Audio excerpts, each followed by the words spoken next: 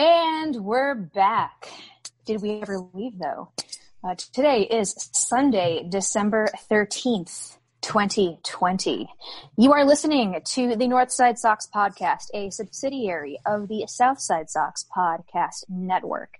I am Janice Scurio. With me, as always, never failing, is the wonderful, the inimitable Sam Sherman. Sam, how the hell are you? I am good. I am real good.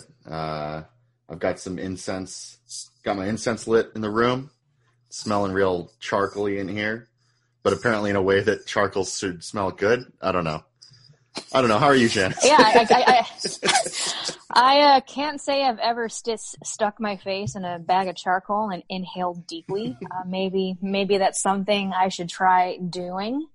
I'm okay. I do not have any olfactory stimulation going on today. I did make bacon for breakfast, though, so my apartment is kind of smelling, little, like porcine remnants, like sifting through the air.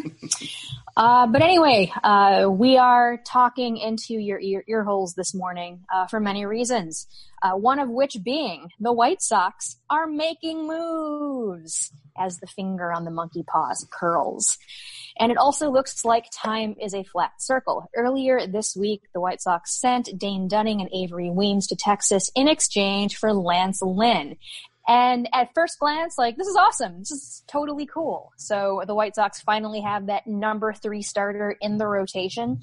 Lance Lynn had a fantastic season last year. Arguably, this deal very well could have been made before the trade deadline.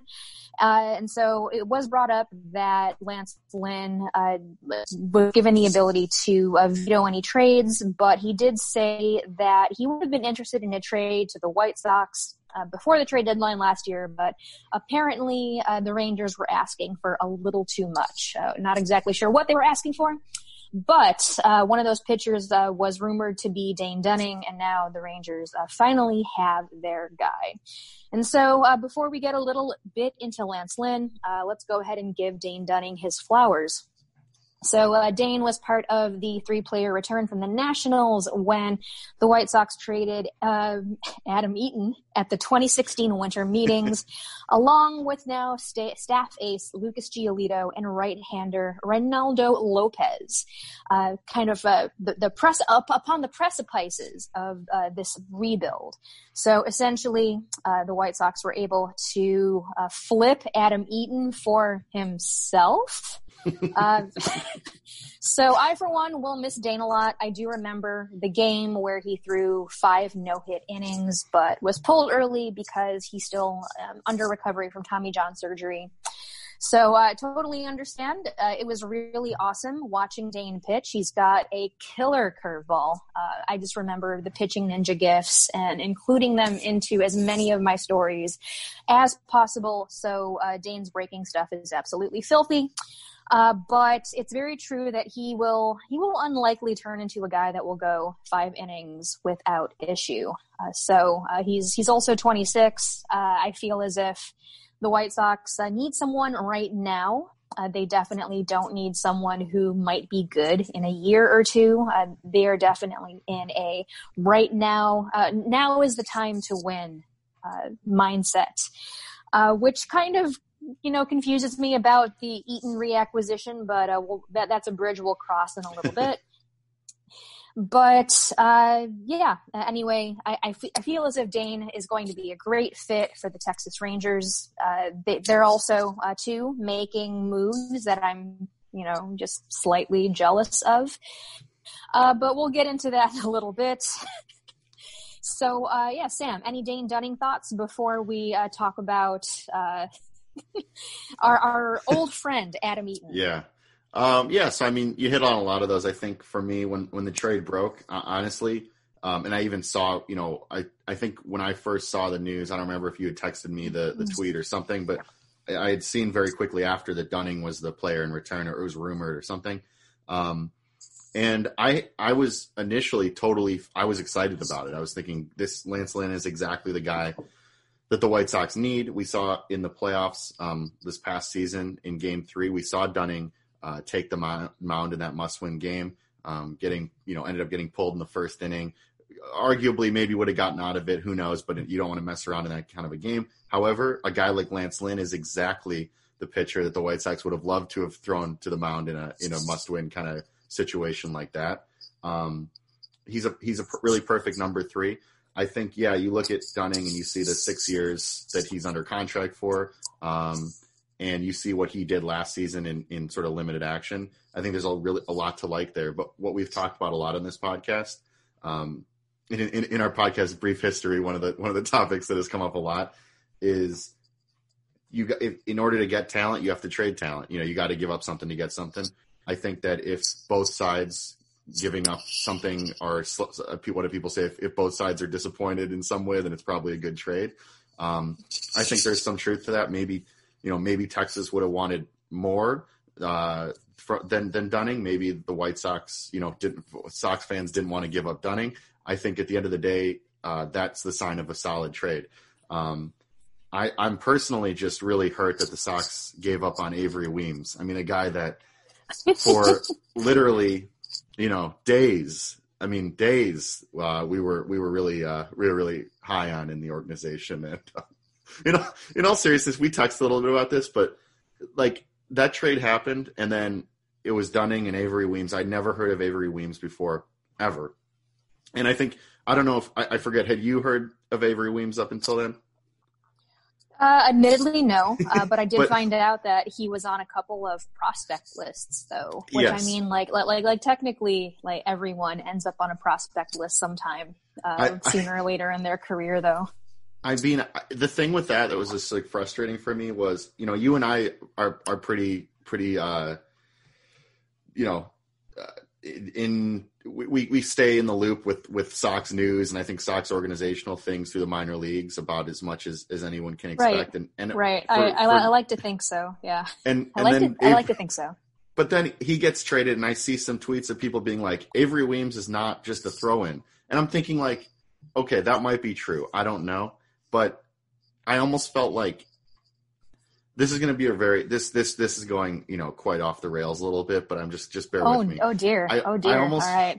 I almost feel like you're obviously you've seen the Truman Show, the premise. Yes. The Truman Show. Yes. Yeah. So I feel like when I was younger, I thought that like, I was like, wow, after I saw the Truman Show, like probably a lot of people, I was like, wow, I think my life is the Truman Show. And then I remember saying to my mom, I was like panicking about it. This when I was like little, and my mom was like, "Your life's not the Truman Show," and I was just like, "Why?" And she's like, "Because your life's not interesting. Like, what would be?"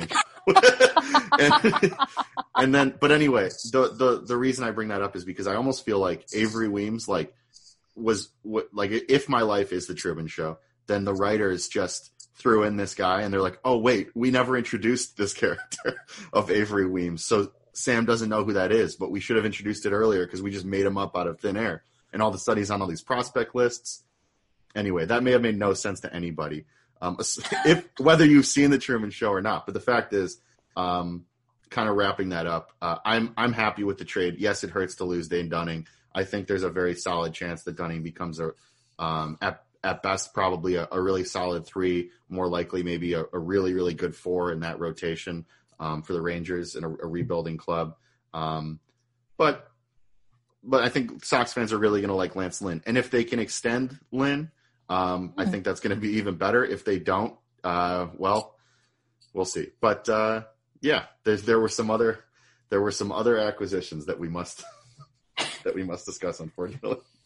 So, Sam, I'm really sorry to do this and to kind of go back onto your Truman Show metaphor. I think you're also kind of describing the Mandela effect a little bit to the degree where, as a collective bunch, we may think that a certain event happened or a certain player played for the White Sox when that, in fact, has never been true. So, I guess my closest White Sox Mandela effect example would definitely be Curtis Granderson. I don't know why the hell in my mind, I know he didn't play for the White Sox, but in my mind he has.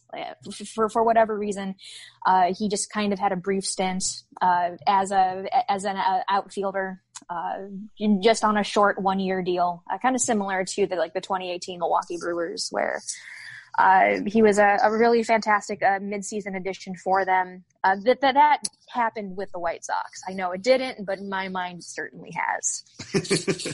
I think we both gladly would have taken that stint as a manager in this last managerial search. It did not happen, but Coach Granderson did not come to fruition. But yeah. In Universe 2 or 3, Curtis Granderson has given his third press conference to the White Sox media. Jimmy Cordero is left-handed and wears a compression sleeve. So Lucas Giolito is clean-shaven. So Universe 2, there's all sorts of just bizarro things happening. I don't think I could be. Yeah, I was going to say I don't think I could handle a clean-shaven Giolito. It would throw off it would throw off everything. It would absolutely just rip another hole into the space-time continuum, giving us access to Universe 3, where even more bizarro things are happening. So in Universe 3, Dallas Keuchel wears high socks. Let's see. What else? In Universe 3, Eloy Jimenez steals fly balls from Luis Robert. And in Universe 3, Nomar Mazara is sticking around because he hit 20 home runs last season. So anyway, pick your universe. I guess the point I'm getting at is that our universe is obviously not the best possible one. So just going back. People in Universe 3 are hearing that 20 home run Mazara thing, and they're thinking, I mean, and they don't know what he did in our universe, so they're like, I mean, he had to have hit 15. It's only 5 off of in Universe 3. It's like, oh, no, Universe 3. It is. Although the home run he did hit was... It was a good one, I do have to admit. Yeah, it was a good one. Absolutely. It was a good one. It was thoroughly enjoyable. Yes. So, going on to our next point, we'll go ahead and offer Nomar Mazara his flowers as well. Sort of, maybe. We'll give him a single rose. It's more of a get the hell out of here rose. It's not like a bachelorette rose. The exact opposite of that. All right. So without losing any steam, the Sox made perhaps a slightly more controversial move, welcoming Adam Eaton back on a 1-year deal. So an old friend alert, perhaps not the old friend alert we really wanted to hear. So from Scott Merkin's article, Adam Eaton's return to the White Sox was officially announced Thursday with the right fielder signing a 1-year, $7 million deal with an $8.5 million club option and $1 million buyout for 2022. So the question that is probably lingering in many White Sox fans' minds, my mind including yours too, Sam, why? So this move is very similar to the Mazara trade in the sense that Eaton is sort of above replacement level. Last year he marked a negative B WAR, but his career WAR is positive. So maybe when the White Sox asked, or at least when I asked for an outfielder that was above replacement level, I think the occult puts way too much importance on career WAR. And so when the finger on that monkey paw curled, it saw Adam Eaton and was like, let's get this guy. So Rick Hahn also said in a press conference earlier that the Eaton signing was meant to achieve some sort of form of financial flexibility, which I thought was especially interesting because how many times have we been told as White Sox fans that these lackluster moves will lead to bigger acquisitions? Mm-hmm. So in perhaps something that was mildly infuriating to me, the Rangers picked up David Dahl, someone who was on my short list for possible right fielders that the White Sox could acquire for $3 million. So Dahl, he's 26, was non-tendered by Colorado, absolutely great player. His 2020 wasn't so great, but he was injured, had a shoulder injury that's been operated on since. So Dahl arguably the same injury risk as Eaton, who is, I believe, 32. So if saving money was the prime directive, like why didn't we get Dahl? Why? Mm-hmm. So anyway, I suppose if I'm going to carry water for a brief moment, Eaton did have a very good 2019. So he helped the Nationals win a World Series, which is nice, always good. He has a World Series ring. So perhaps maybe that's the reason why he's back, because apparently postseason experience, World Series experience is at the top of Rick Hahn's acquisition list. So he hit 279 with 15 home runs, 49 RBIs, 25 doubles, and 15 stolen bases in that season. And that is the year also the Nats fought their way back from a 1931 start. So all right, I'm done carrying water. I absolutely hate this move. I mean, it's replacement level. I mean, at this point, why not just keep Mazara? It's absolutely infuriating to think that this was a move to save money, especially when David Dahl signs for significantly less. Anyway, Sam, your thoughts on old friend Adam Eaton coming back? Yeah, I mean, Adam Eaton, when he was with the White Sox, we know, very successful career. He was he was able to net us 3 very intriguing prospects, 2 of which have, one of which has become our ace, the other of which we've netted a good player for in a trade, one of which, we pray for you, Ethan Katz. I'll just say that. But so I mean, Adam Eaton's had a perfectly solid career when he's been healthy and when he's been when he's a little bit younger. However, at this point, extremely bizarre. I think of all the options that were available, that were out. There's this unfortunate trend that the White Sox have been getting into, which is it's like, okay, so we know you're not going to go out and get Springer, which I guess means we know you're not going to go out and get a guy like Marcell Ozuna. But does that mean that you have to go to the bottom of the barrel? Like, does that mean that you have to just because you don't go to the top of the market doesn't mean you have to go to not even the bottom of the market. No one was talking about Adam Eaton to the White Sox. Nope. No one was talking about Adam Eaton to anywhere, to my knowledge. Because no one cares. It's he's not just a this might be a great last minute acquisition. No, there was absolutely no buzz surrounding Adam Eaton, just mainly because he sucks. Yeah, and I think the other thing too is that we know, pretty much there's been a number of things written about Adam Eaton and his, let's just say, clubhouse behavior and the way that other that teammates have felt about him in the past. We know about clubhouse implosions that he has been seemingly a large part of. I understand that in Washington, he feels like, I think he had said he's learned a lot about how to be a part of a team and all that, but the guy's 32 years old. He's a veteran. He's been in multiple clubhouses. It's just another move similar to the La Russa move, where you take a clubhouse, you take a group of players who really had built this great chemistry together, this great bond, and all you're doing is putting someone in there that can become the larger story than anyone else, who is not really shouldn't really be much of a factor, on the field, and could be risking, much larger of a factor as far as what he does off the field, which can negatively impact the team. So, I'll just say that one of the, can it work out? It could, Adam Eaton, like you said, in his 2019, as recent as 2019, he was very solid. But again, the risk and just the unnecessary situation that the Sox have put themselves in, of everything that has to work for this move to even be average.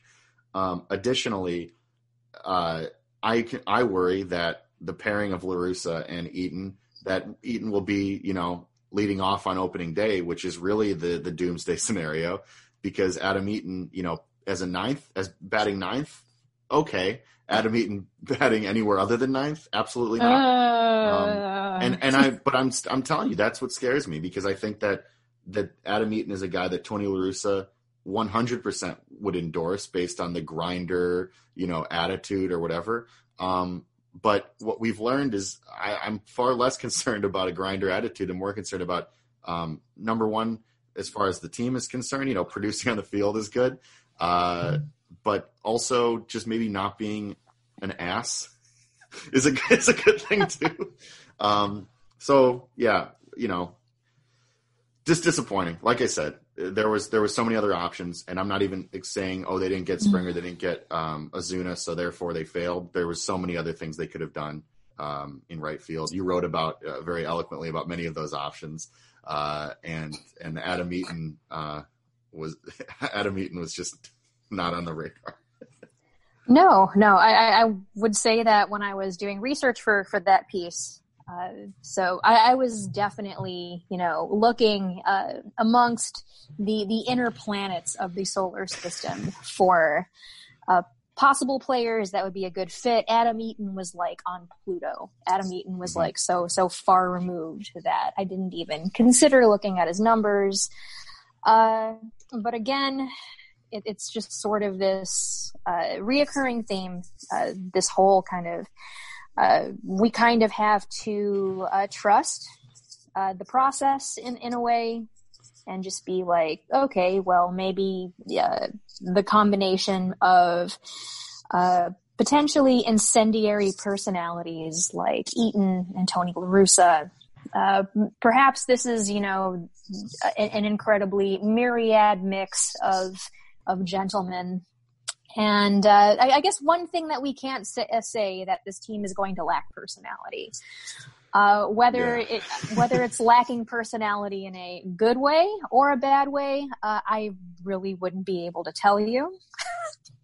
Yeah, it's just. But yeah, at this point, I'm just sort of like, all right, I'm definitely willing to accept that. Hey, maybe in some crazy way this will work. Perhaps in some crazy way, La Russa will get the good sense to stick Eaton in the 9-hole and have TA lead off, because that is pretty much the natural order of things. That's the way it should be. Tim Anderson gets on base and was really successful at leading off last year. I think the thing too, just another note on Eaton, is that it goes back to this idea of how he's utilized. Adam Eaton is a 32-year-old declining injured player who, he on this team, if he's sort of a role player, and if he's just a guy like I guess our starting right fielder, which I didn't think we were going to say, but it's just to say that, if he's utilized correctly, I guess it could work. But I worry about him coming in wanting to be a leader on a team that has established leaders in guys like Tim Anderson, or Giolito or Dallas Keuchel. This team doesn't need that. And that's also what I think scared me so much about the La Russa hire, which is the White Sox made the playoffs last season. The White Sox were a very good team last season. Their clubhouse dynamic seemed very strong. And I don't think that anything really needs to change about that. I think that what they needed to do was sign and acquire better players in holes on the roster. And they've, pretty much near objectively done that with Lance Lynn. But when it comes to right field and when it comes to the options that were out there, and like you said, to hear Han talk about the financial flexibility that the Eaton signing has, and we were talking about this earlier this week, but the comment that he made about, this will allow, I think we could have gone, Han said, we could have gone to the top of the market, but then it would have limited us to do some other things. And the how I take that is, go to the top of the market one time, Rick. We're on a first name basis. Go to the top of the market one time, and we'll believe that you could have, quote, gone to the top of the market. But until you do that, then I don't think any Sox fans or anyone following this team believes anything about that. Do we think that do we sitting here think that Rick Hahn is completely responsible for the full control of those decisions. We quite literally know that that's not the case. But it's hard to hear. It's hard to hear that stuff. Definitely. Yeah, I think after La Russa, I think it's really hard to believe that Rick Hahn is at the helm of any of these decisions lately. Mm-hmm. So in that case, I don't want to criticize him too hard because for all I know, he could be absolutely honest with us in the sense that, they could very well go to the top of the market, but they just don't want to. So, in that regard, there are still a couple of spots that I think need to be filled. In order of priority, I think the most pressing one is certainly a closer, followed by maybe a platoonable DH. Depending if Andrew Vaughn is called up. Right fielder. I think right field for 2021 for sure. We're going to go ahead and I'll already begin my research on potential free agent candidates in 2022. What am I talking about? What year is this? No, I was going to say they need a right fielder for 2021, and I just want to know, where's Alejandro De Aza? What's he up to? Knowing this organization, So anyone in the White Sox front office, please do not listen. I beseech you to stop listening right this moment because we don't want to give you any ideas. I feel like Jerry just calls Rick Hahn into his office and Jerry's like, what are we thinking about right field? And Rick goes, well, we're really wanting to go out and bring in George Springer. I think it's the perfect time to fill that hole that's been plaguing us for a long time. George Springer, top of the markets, spend the money. The money will be spent. And then Jerry's like, fine, you can go do that. If you do that, we're going to lay off half of the staff in the front office and all of the vendors. And we're going to replace them with robots. Which would probably be more expensive than keeping the vendors. Exactly. But I wonder if those are the sorts of situations that Jerry puts Rick in. He's like, we can go to the top of the market, get any of these people you want, but what I know that your son is, I don't know if this is true, in fact it's probably not, but he's like, I know your son is applying to blank college, and let's just say I know some very powerful people at blank college, and oh God. So beyond the apparent daily blackmail that Rick Hahn gets every day.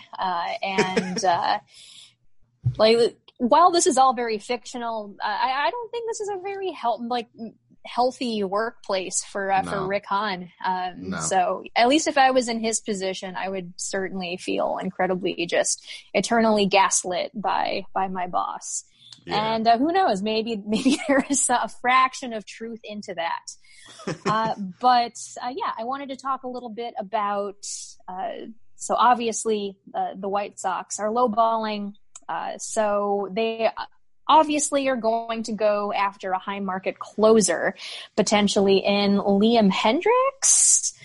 I don't know. I'm at the point where I'm just thinking about all these moves and doing the potential mental gymnastics to kind of justify that. Okay, so we're getting a fairly underwhelming acquisition in Adam Eaton.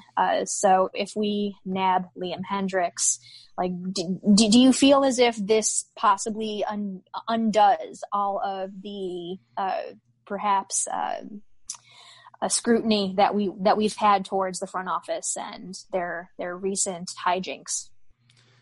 No, because and I apologize. I forget who originally, this was a tweet or something, so I'm kind of stealing this from the universe of something I've seen. But just the idea that the Sox have spent big money on relief pitching before. They did it with David Robertson, and I think that. I'm trying to think of other examples, but that's the one that really comes to mind. So they've gone to the top of the market for relief pitching before, and I think that the Liam Hendriks potential signing is good. I mean, I would be okay with the signing from a baseball. I think that even though the Sox lit him up in the playoffs, and then he comes back the next day and sort of somehow shuts him down after throwing like 90 pitches in relief, if you remember that. But yeah.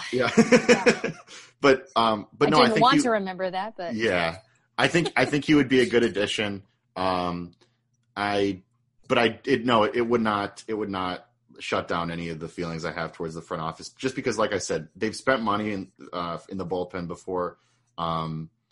And I think that the reason that they have is because you can get away, if you can go to the top of the market spending on the bullpen, and it's not going to be these, they're big contracts for these players, relatively speaking, but it's not these massive contracts, for position players that we've seen and that they've never given out. So that's where are you on the potential Liam Hendriks signing, bandaging up the front office perceptions?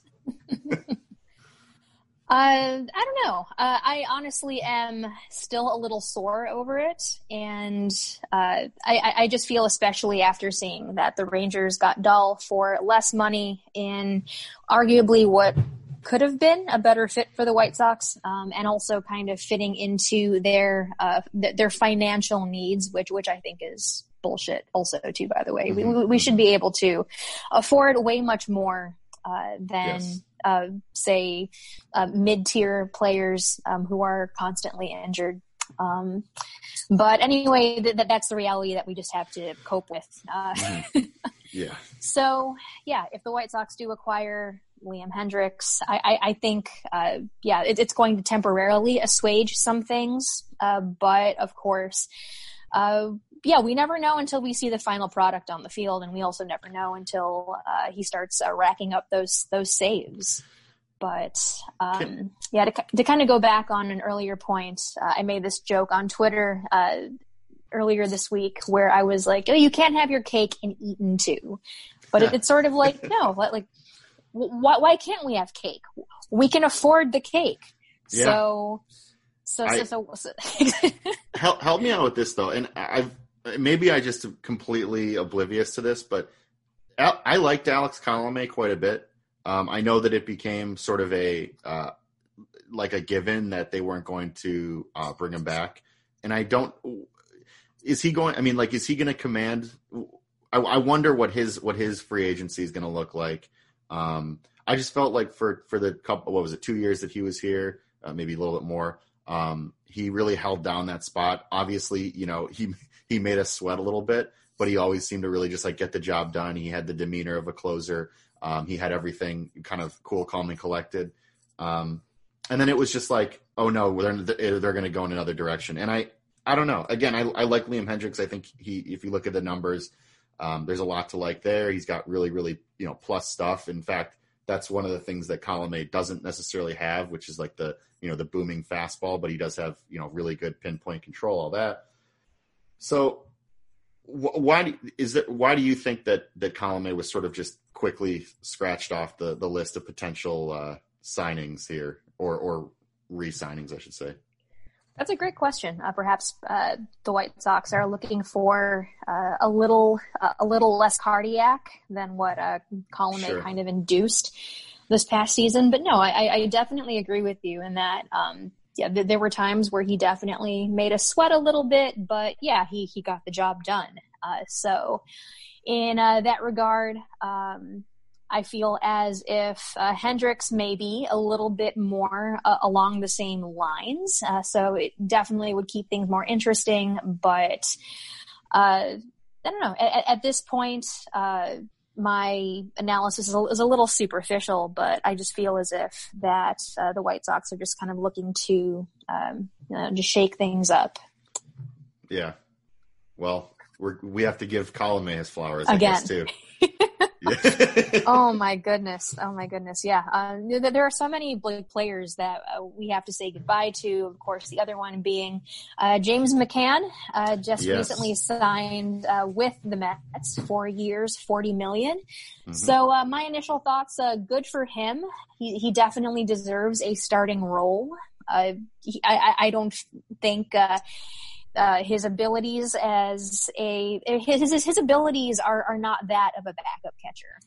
He definitely deserves to kind of just be in the spotlight to catch guys like Marcus Stroman, who warmly welcomed him to the team already. So that's always like fantastic to see. Yeah. But for a guy who turned his career around in 2 years, I think he was he DFA'd by the Tigers? I can't remember.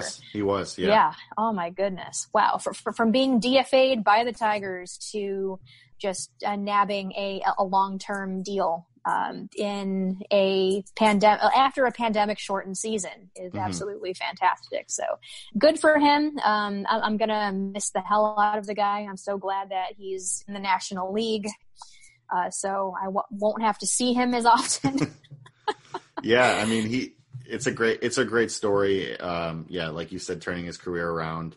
I think also it's important that you mentioned that he was able to get this contract after the shortened season, because I think going into the season, there was that weird thought of, in 60 games, how is James McCann going to prove to potential suitors that he is worthy of of starting money, especially with the White Sox having Grandal and with all of that, as you mentioned, he was able to still do that in a very shortened season.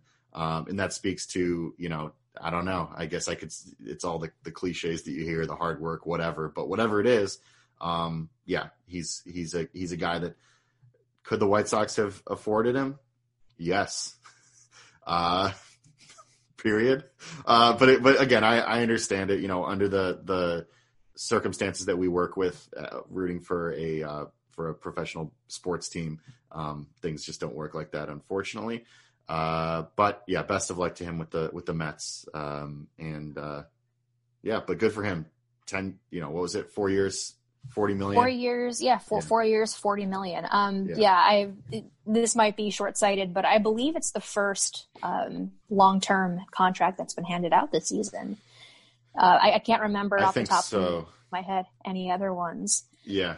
But, just so incredibly happy for him. Sucks that he's not with the White Sox, but hey, we've got Zach Collins and Yermin Mercedes and Seby Zavala to look forward to.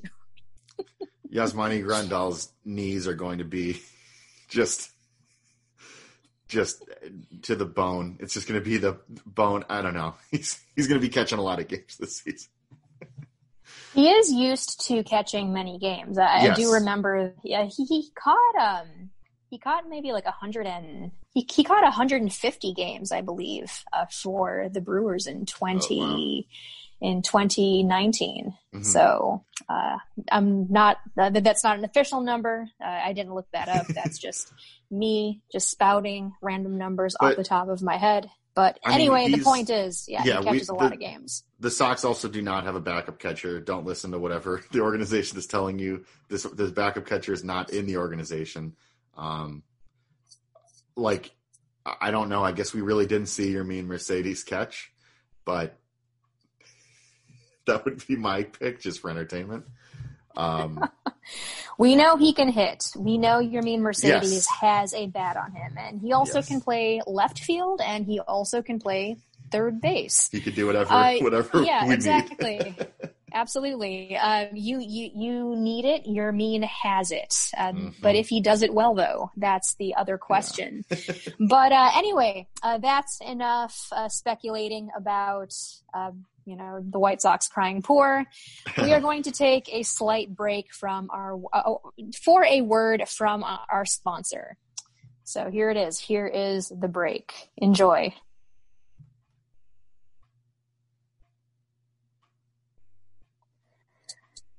Hey, we're back. Did you miss us? I'm sure you did. Anyway,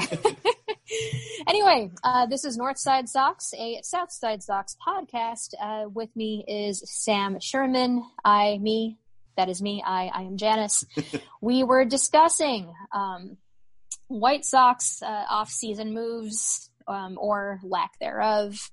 First, the acquisition of Lance Lynn, followed by the one-year signing of Adam Eaton, old friend Adam Eaton. So we're done with that part of the pod. We're just going to repress that memory for the time being. Let's go ahead and go to a quick mailbag. So Sam, yes. You got this email from one of our listeners, Max. Yes. And I was reading Max's email, and honestly, I started crying in the club. Like this was so incredibly sweet. But anyway, here are some of Max's words.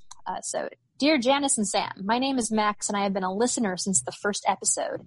While that may only be 1.5 months so far, I hope that I am allowed to say long-time listener, first-time emailer.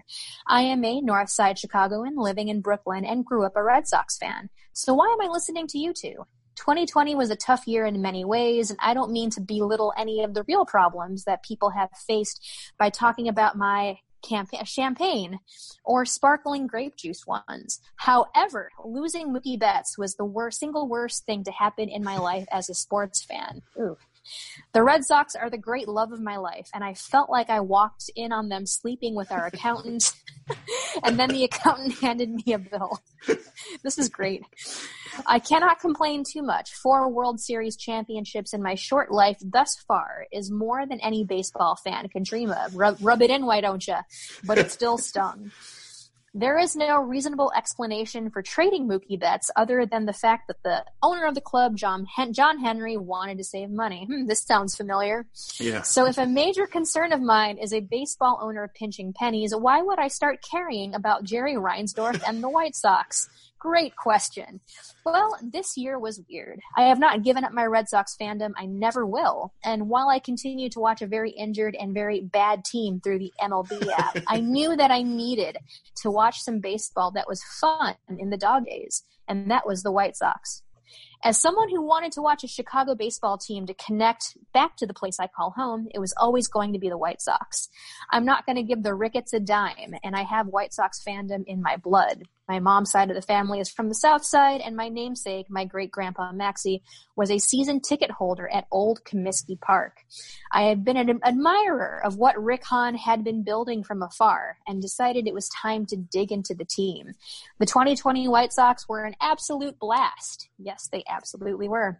I loved the personalities of the players. I was so impressed by the evolution of the core players, and it was almost a relief when a good player would contribute. And I wouldn't Google them to make sure the Red Sox didn't give them up in the Chris Sale deal.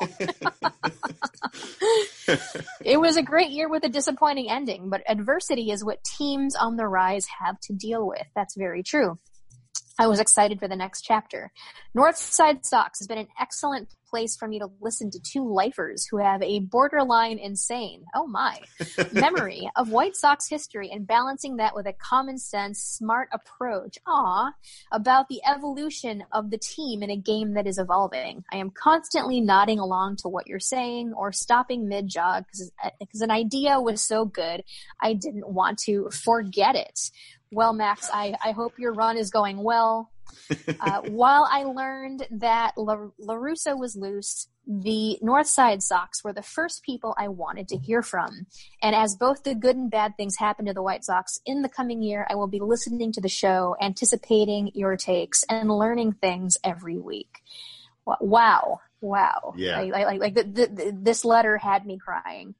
First of all, this is confirmation that someone listens to this podcast. Yeah, exactly. We know we've got one.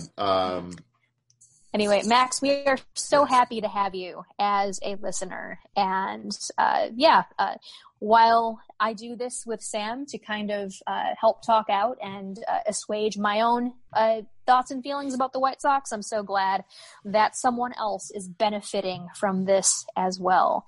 But Max also included a couple of questions for us to answer. So thank you for doing that, Max. Yes. Sam, did you want to pick a question? First of all, love you, Max. Very sweet letter. Extremely sweet letter. I know Janice said, we both definitely meant a lot to us to read it. So you asked some phenomenal questions, which I think we will be getting to all of them over the coming weeks. I wanted to pick a few to highlight here on this episode. First question was, as Max stated, what do you think should be the future of broadcasting in baseball. Is there any way that we will get more statisticians with good mic skills rather than former players doing color commentary, or should I just stick to getting that in soccer? Janice, why don't you start out on this one? I think, especially right now, the best example of what Max is talking about in his question is definitely Jason Benetti, where we see someone who has been a lifer fan, who definitely showcases a love of the game coupled with a deep knowledge of the game, coupled with his excellent mic skills. I feel as if we as White Sox fans are blessed to have Benetti as an announcer, just mainly because listening to any other broadcast, I just kind of feel this void. He's kind of missing a lot of his analysis and a lot of kind of his quirky side jokes and just the warmth and personality that he brings to the broadcast booth. And I think a lot of people agree with me in that sense because Benetti calls national games. We'll see him on ESPN quite a bit. He also did some fantastic work for the KBO. I was really enthusiastic to watch those games as well. So going forward, I hope that more people take Benetti as a great example. I know he certainly does a lot in terms of representation. Hopefully we see more people like Jason Benetti in the future.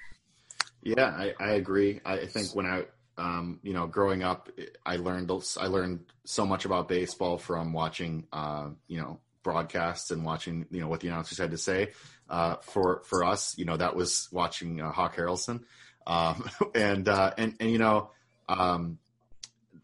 When I was younger, when I was a child, it was awesome to listen to Hawk because he absolutely, was the fan that, the way he would react and the way he would respond was how I think we were all feeling in those moments.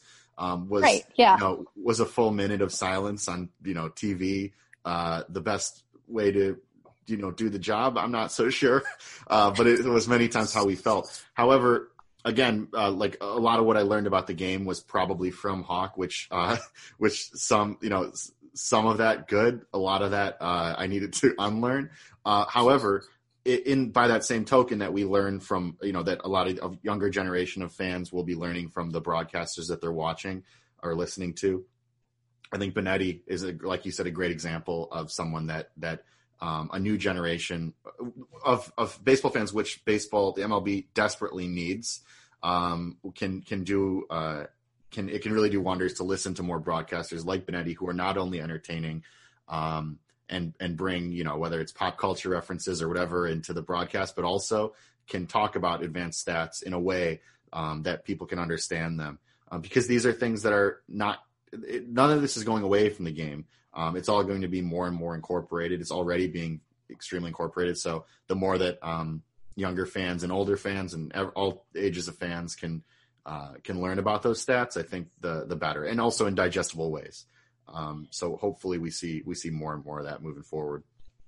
And I think the thing that also sets Benetti apart is that not only is he just so incredibly smart baseball-wise, but he also has this really great empathy that makes him accessible. It kind of exemplifies this kind of kindness when during a White Sox broadcast. And so, especially when the first couple of games were being broadcast, I just remember him talking about baseball as being kind of like a healing element. There's a healing element to baseball. He said something along those lines, and how it certainly brings people together, and how we certainly do need baseball in trying times. And so it was certainly the words that we needed to hear.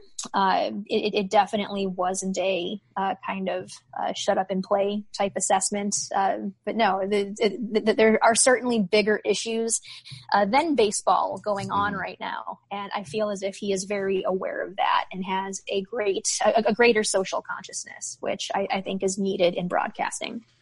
Absolutely. And I think it's important to note too that with the shocking addition of Len Casper to the White Sox radio team, it'll be enjoyable to listen to another announcer who brings so many of those same qualities. My personal, probably favorite announcer in all of baseball, being Len Casper, but not having the opportunity to listen to him all that often. Of course, broadcasting games for the Cubs. So the White Sox, when it comes to their broadcast booths, there's probably not a stronger couple of teams than the White Sox have with their broadcasting teams for both radio and TV.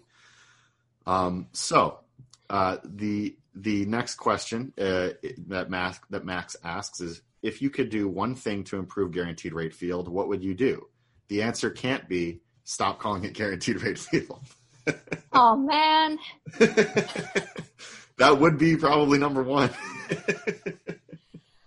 Right. So I guess like my personal gripe with Guaranteed Rate Field is that the Kraft Cave takes way too long to get to. Oh my God! Yes. Like it's so I begin my walk, and of course, if you're with your friend, you're just like, hey, you want to go get some fancy pants beers from the Kraft Cave, and the answer is always hell yeah. Yeah. So you begin your walk down the ramp, and it's like 5-10 minutes. You hear just this roaring noise from the crowd. Like Yoan Moncada has hit a 3-run home run, putting the White Sox up 3-0. I'm just making this up, by the way. So you're like, oh man, I missed it. Oh man. But you kind of have to live with that life choice there, because you wanted a fancy beer. You just didn't want a regular basic bitch Miller Lite. You wanted to go down and get like a Golden Road Mango cart, because exactly. That's a really fantastic beer. So you get to the Kraft Cave.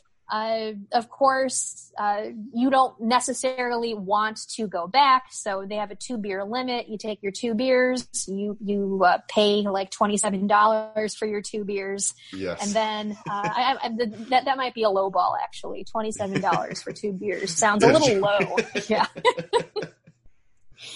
And so, you decide to kind of stick around, maybe, harass whoever is in the opposition's bullpen. Mm-hmm.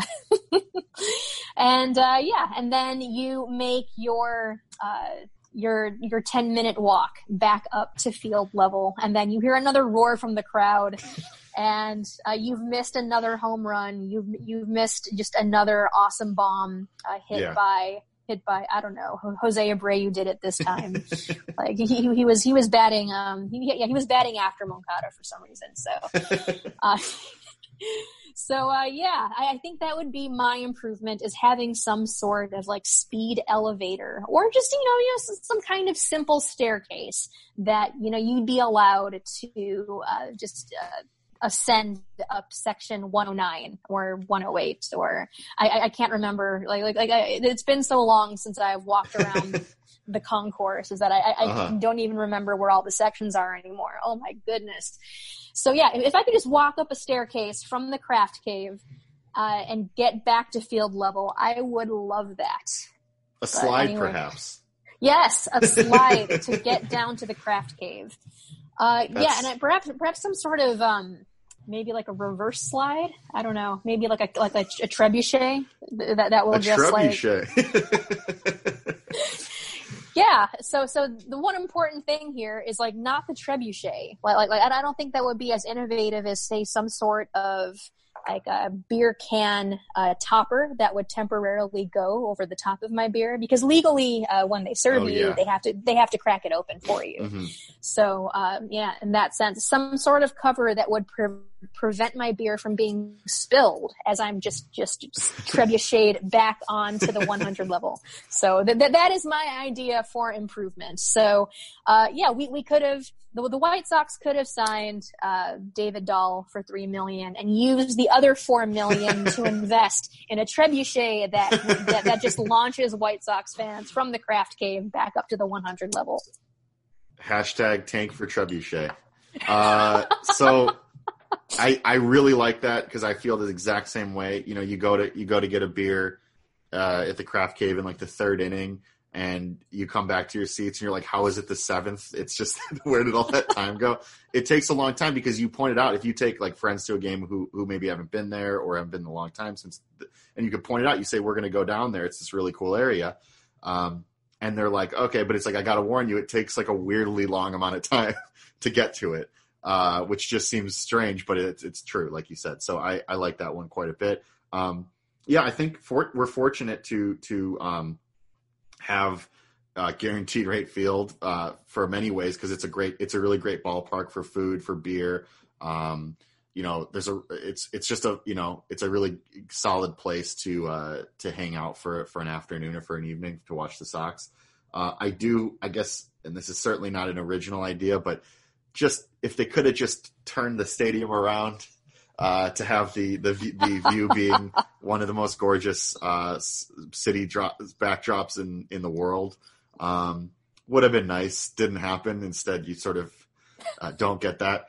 But I don't think that they can do that. But maybe one day there will be another stadium that the White Sox play in. Hopefully that isn't in like another city. But we'll see. I mean, nothing will really surprise me at this point. But I would like a better backdrop.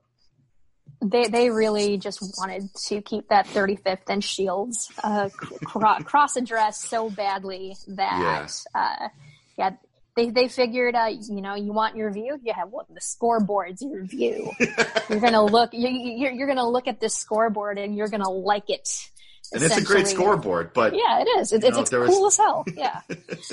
It's just like, you could have had, you could have had steak. You could have had steak. You could have had pizza, but instead you decided to go for Taco Bell. I mean, like, not that Taco Bell is bad. I mean, I do enjoy a Crunchwrap Supreme every now and then as a woman with discerning tastes. But yeah, it could have gone so much differently. It could have gone so much better, which is something that I'm saying a lot about this team. So third and final question here. Once again, Max, thank you so much for the lovely letter and the great questions. Max asks, looking back at the 2018 offseason and the pursuits of Bryce Harper and Manny Machado, did not signing either to long-term deals turn out to be a blessing in disguise? My initial thoughts on that, it's an interesting question. It's one that's been, brought up, I think, in the White Sox community since it happened. You look at what Machado's done. You look at what Bryce Harper's done. I think it's hard to, since not signing with the White Sox, I think that it's hard to say. I'm afraid to say, that they're better for it. Simply because I'd like quite a bit to have Bryce Harper right now, but also I think that by saying it sort of implies that they couldn't have done it and then also done everything else that they want to do, which I think is a false narrative. The White Sox could have signed Bryce Harper and or Manny Machado and still done everything that they would want to do. They have the money for that. They have more than enough money to do those things. So I'm not letting them off the hook for that reason. I think that the only thing is maybe, I think that at third base, for example, I'm perfectly fine with Moncada there, which is just a benefit of having Yoan Moncada there. But, you look at right field, and I don't know about you, Janice, but I think Bryce Harper is a little bit better than Adam Eaton. Yeah. Mm-hmm. I mean, I love Adam Eaton. I actually campaigned for him to potentially become an everyday player. I probably am still on that train, actually, for Adam Eaton. God damn it. For Adam Engel to be an everyday player. Perhaps like the biggest reason is because he's got an interesting reverse platoon split against right-handed pitching. And if you're a right-handed hitter that can hit right-handed pitching well, then that's awesome. That's super cool. But no, I do not doubt that Harper would be an upgrade over Adam Engel, whom I love very dearly. But Yeah, I'm with you in that regard that the White Sox could have very well afforded either Harper or Machado. I'm certainly not as hung up over Machado than I am over Harper.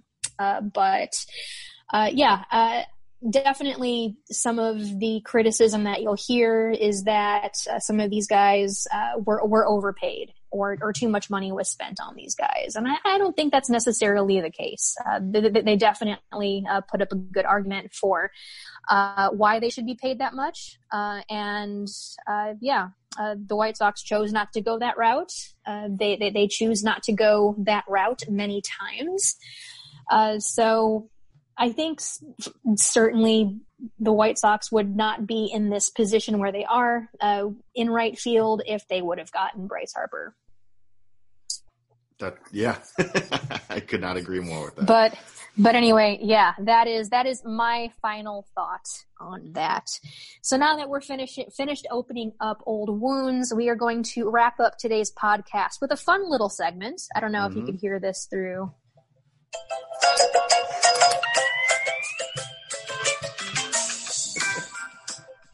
So we were thinking that, so the White Sox seem to be a team run by the writer's room of a comedy show rather than actual baseball people. This team won't lack personality. So what's more comedic than a fun young team on the precipices of winning more ball games suddenly mixed up with a more old school baseball theology? This is Arrested Development. That was phenomenal. So yeah, there are certainly some really great parallels between some of the Arrested Development characters and some of the characters that we see in the White Sox front office and on the field too. So yeah, it definitely does feel at times that the White Sox are run by writers in a comedy room. Having been a comedy writer myself, I don't think I would have put together a team this well as what I'm seeing right here. So you've got kind of your outspoken, kind of your ball busting outspoken guys. You've got Anderson and Keuchel. You've got the gamer dude that's surrounded by cats in Lucas Giolito. You've got the I don't have a racist bone in my body in Tony La Russa, and you've got the perennially cheap owner in Jerry Reinsdorf. So I think that the biggest parallel I'm seeing right here, George Bluth is certainly Jerry Reinsdorf. Oh yeah, without a doubt. The patriarch of the White Sox organization.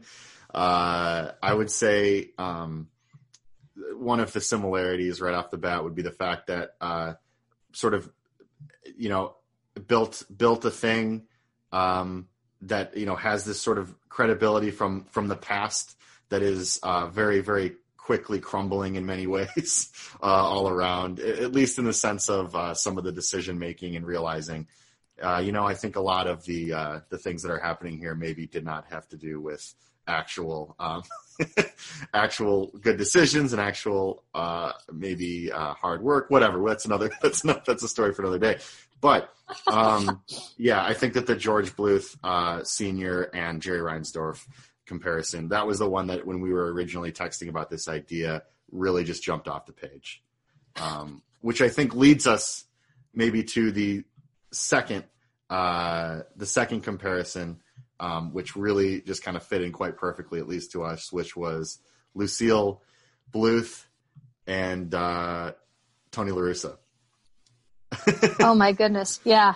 Yeah. Lucille is definitely Tony La Russa, in the sense that, Lucille and George, married. Tony La Russa and Reinsdorf, not married, but they're very close friends. Mm-hmm. Arguably, the reason why Tony La Russa is around is essentially Reinsdorf. Definitely some strong parallels there. I can definitely see Tony La Russa handing someone like Andrew Vaughn a couple of dollars and telling him to go see a Star War. I can definitely see that happening. Here you go. Yeah. Go see a Star Wars. Also, not having a racist bone in the body comment, I would say, is pretty similar there. Yeah, that one really just kind of jumped off the page as far as now. There were a couple of characters here that we had some differing opinions, but both very very good arguments for. Who did you initially pick for Michael Bluth? So Michael Bluth is kind of he's kind of like the control. He's kind of the straight man. He's kind of this like normal guy that's just surrounded by a lot of extenuating circumstances, and his family is absolutely driving him nuts. He loves his family, but of course their ideas can sometimes clash with his own personal beliefs and whatnot. So I think there are two strong options here. I know you have one, I have the other. My first was Giolito. That Lucas Giolito is very kind of your normal sort of everyday dude. Just goes through it like everyone else. He's sort of like your everyman. Mm-hmm. Is presented and has to deal with all of these other personalities on a regular basis. So I would imagine that, his reaction and his kind of way he applies himself to the world is very similar to Michael Bluth's in that sense. Let's hear yours.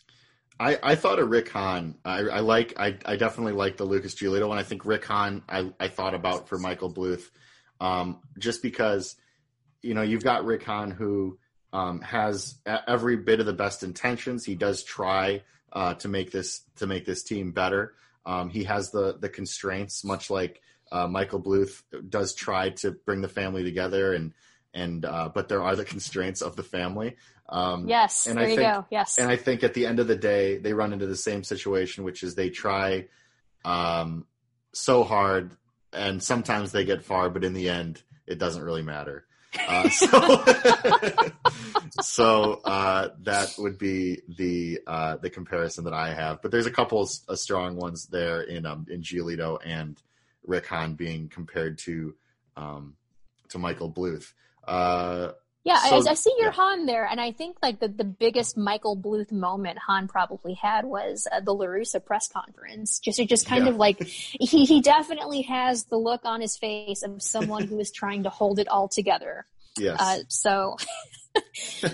There's certainly some strong parallels here. So moving on, I think the strongest comp for George Michael is probably Eloy. Just kind of, young, kind of, trying to find his place in the world. Certainly, kind of misdirected at times, but otherwise he has a really good heart. He's talking about Pop in the attic. I can definitely see Eloy saying something like that.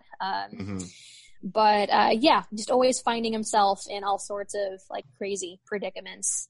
So I don't know, maybe you could probably even make somewhat of a case for Eloy as Tobias. But I think I don't know if we really have a strong Tobias on this team. No, and I like the Eloy and George Michael because you've got the idea where there's like the development, right? So you've got the sort of awkward young child that then kind of it still has some awkward tendencies, but actually has quite a bit of character development, much like Eloy has had. Will he make the occasional blunder out and left? Oh yes, without a doubt. But there's still many of the best intentions and still growth there with Eloy. Which leads me to the next point. I think maybe is certainly Luis Robert, where Luis Robert is always upstaging Eloy in the outfield in some sense, and so in the same way, maybe always keeps her cousin George Michael on his feet in many different ways. So I don't think Luis Robert has pretended to be a movie exec yet, but it does sound like something he'd do. I've seen his TikToks, he certainly is a man of many trades, like maybe who is very multifaceted, very very talented in the sense that she adapts very easily to any situation she's in. So there's your maybe, Luis Robert. Another one I had, which I was thinking about an account for old new friend Adam Eaton, and I initially thought of Tony Wonder, and then I thought of An Yang, and I feel like I don't know which to go with as a final pick, but I just get very big. I tend to side more with the Tony Wonder just because I get big time Tony Wonder vibes from Adam Eaton. I don't know why, I just do. He's just there. He just always shows up, and he maintains throughout the series as a character that pops in.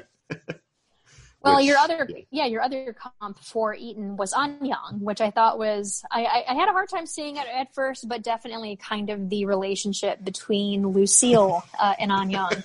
And I would imagine that the relationship between Tony La Russa and Adam Eaton would be somewhat similar, somewhat strong. Where Eaton might even see himself as kind of an adopted son of Tony La Russa in a way. Perhaps like the father he's never had, or maybe has had. I don't know where I'm going with this, but anyway, you get the point. So the other strong comparison I saw, Steve Holt is certainly Dallas Keuchel, kind of like a cheerleady type dude. I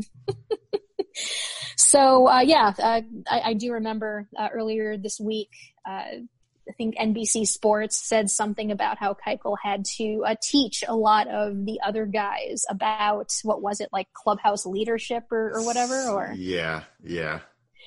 It was he had to teach them because he felt like they were not at they didn't know how to win or something, which we talked about this a little bit pre-show, but it's hard because it's like, well, I don't know. I mean, I get it. I know he had a couple of, he led some clubhouse meetings with the team this season, and kind of had to fire him up or something. But again, they were a very good team this year, so I don't know if he was talking about this past season or if he was talking about seasons before. But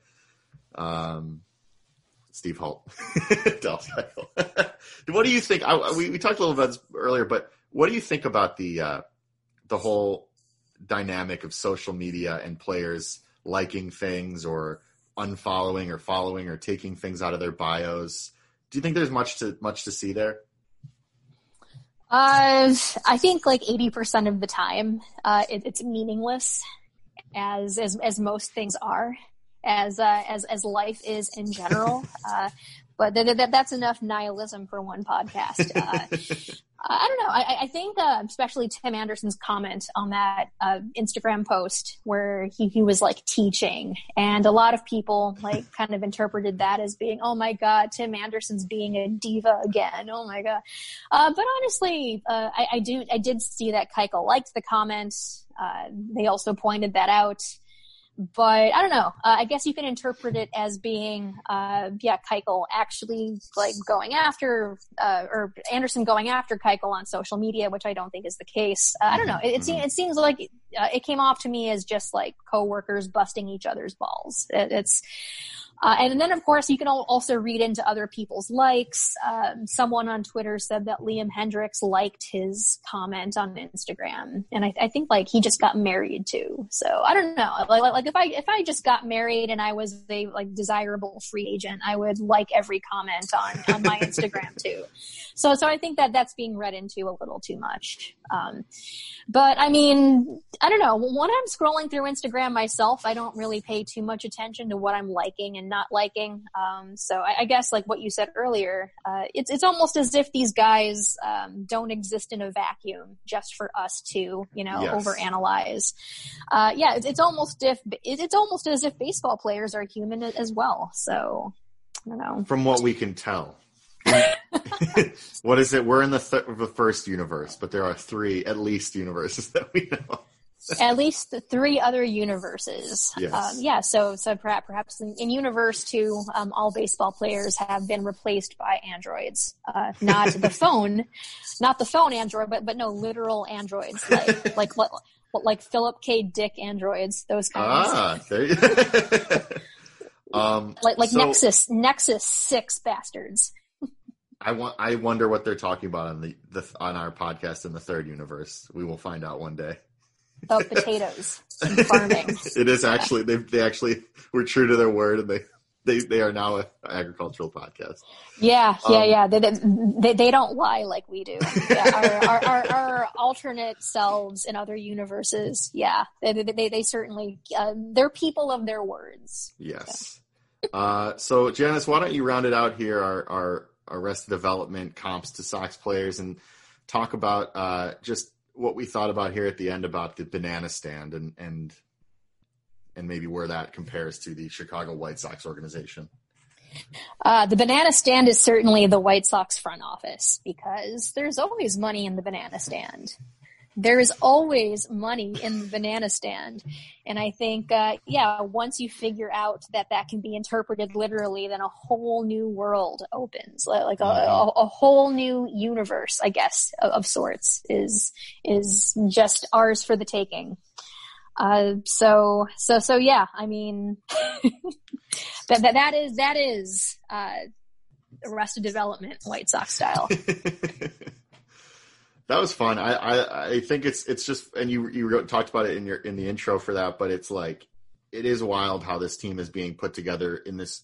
We've talked about it a number of times, but there was such potential to just absolutely round out this rebuild, the end of the rebuild, with just some moves here and there that would have really been, the cherry on top of what has been a great job, rebuilding this roster, creating a contending team with the 2020 and beyond White Sox. And every move that they've made, almost every move that they've made since, and how they've handled these situations, truly could not be written by the best comedy writers out there, because truth is stranger than fiction, and that's what we're seeing. That's what we're seeing right now heading into the 2021 White Sox season. Oh my goodness. So I don't think I have laughed harder than I have over these past few acquisitions. So who knows? Maybe the writer's room has something better in store for us. So maybe next podcast we'll talk about the final piece. Liam Hendriks. So I'll see if I can see anything funny to comp him to. But anyway, I will be highly surprised if that happens. But on that note, I believe this wraps up another fun-filled episode of Northside Sox. Oh man, did we even decide what the official name of this episode is? I know I titled it "You Can't Have Your Cake and Eat It Too," but there's so many things we could go with. So many things we could go with. Hey, I'm still just pondering the artwork for this one. There's so many options. Oh God, I'm going to look forward to what you have in store for us here. But anyway, on behalf of Northside Sox, I'm Janice Scurio. You can follow me on Twitter at Scurriosa, SCURR. Oh, no, that's not how you spell it. SCURIIOSA. And follow Northside Sox on Twitter as well. We have a Twitter account that is Northside Sox Pod. Sam, any last words? I'm Sam. You can follow me in the void of the something with the universe. If you go outside and scream, or you're outside and you hear someone screaming, it's probably me. Unless it's something really bad. If you hear screaming and it really just inspires you to really just get up and go and find meaning in this meaningless world, then it's me. If not, it's not me. It's probably someone else. But I hope everyone has a wonderful Sunday here, wonderful rest of the week as we gear up for the holiday season. And thanks for listening, everybody. Okay.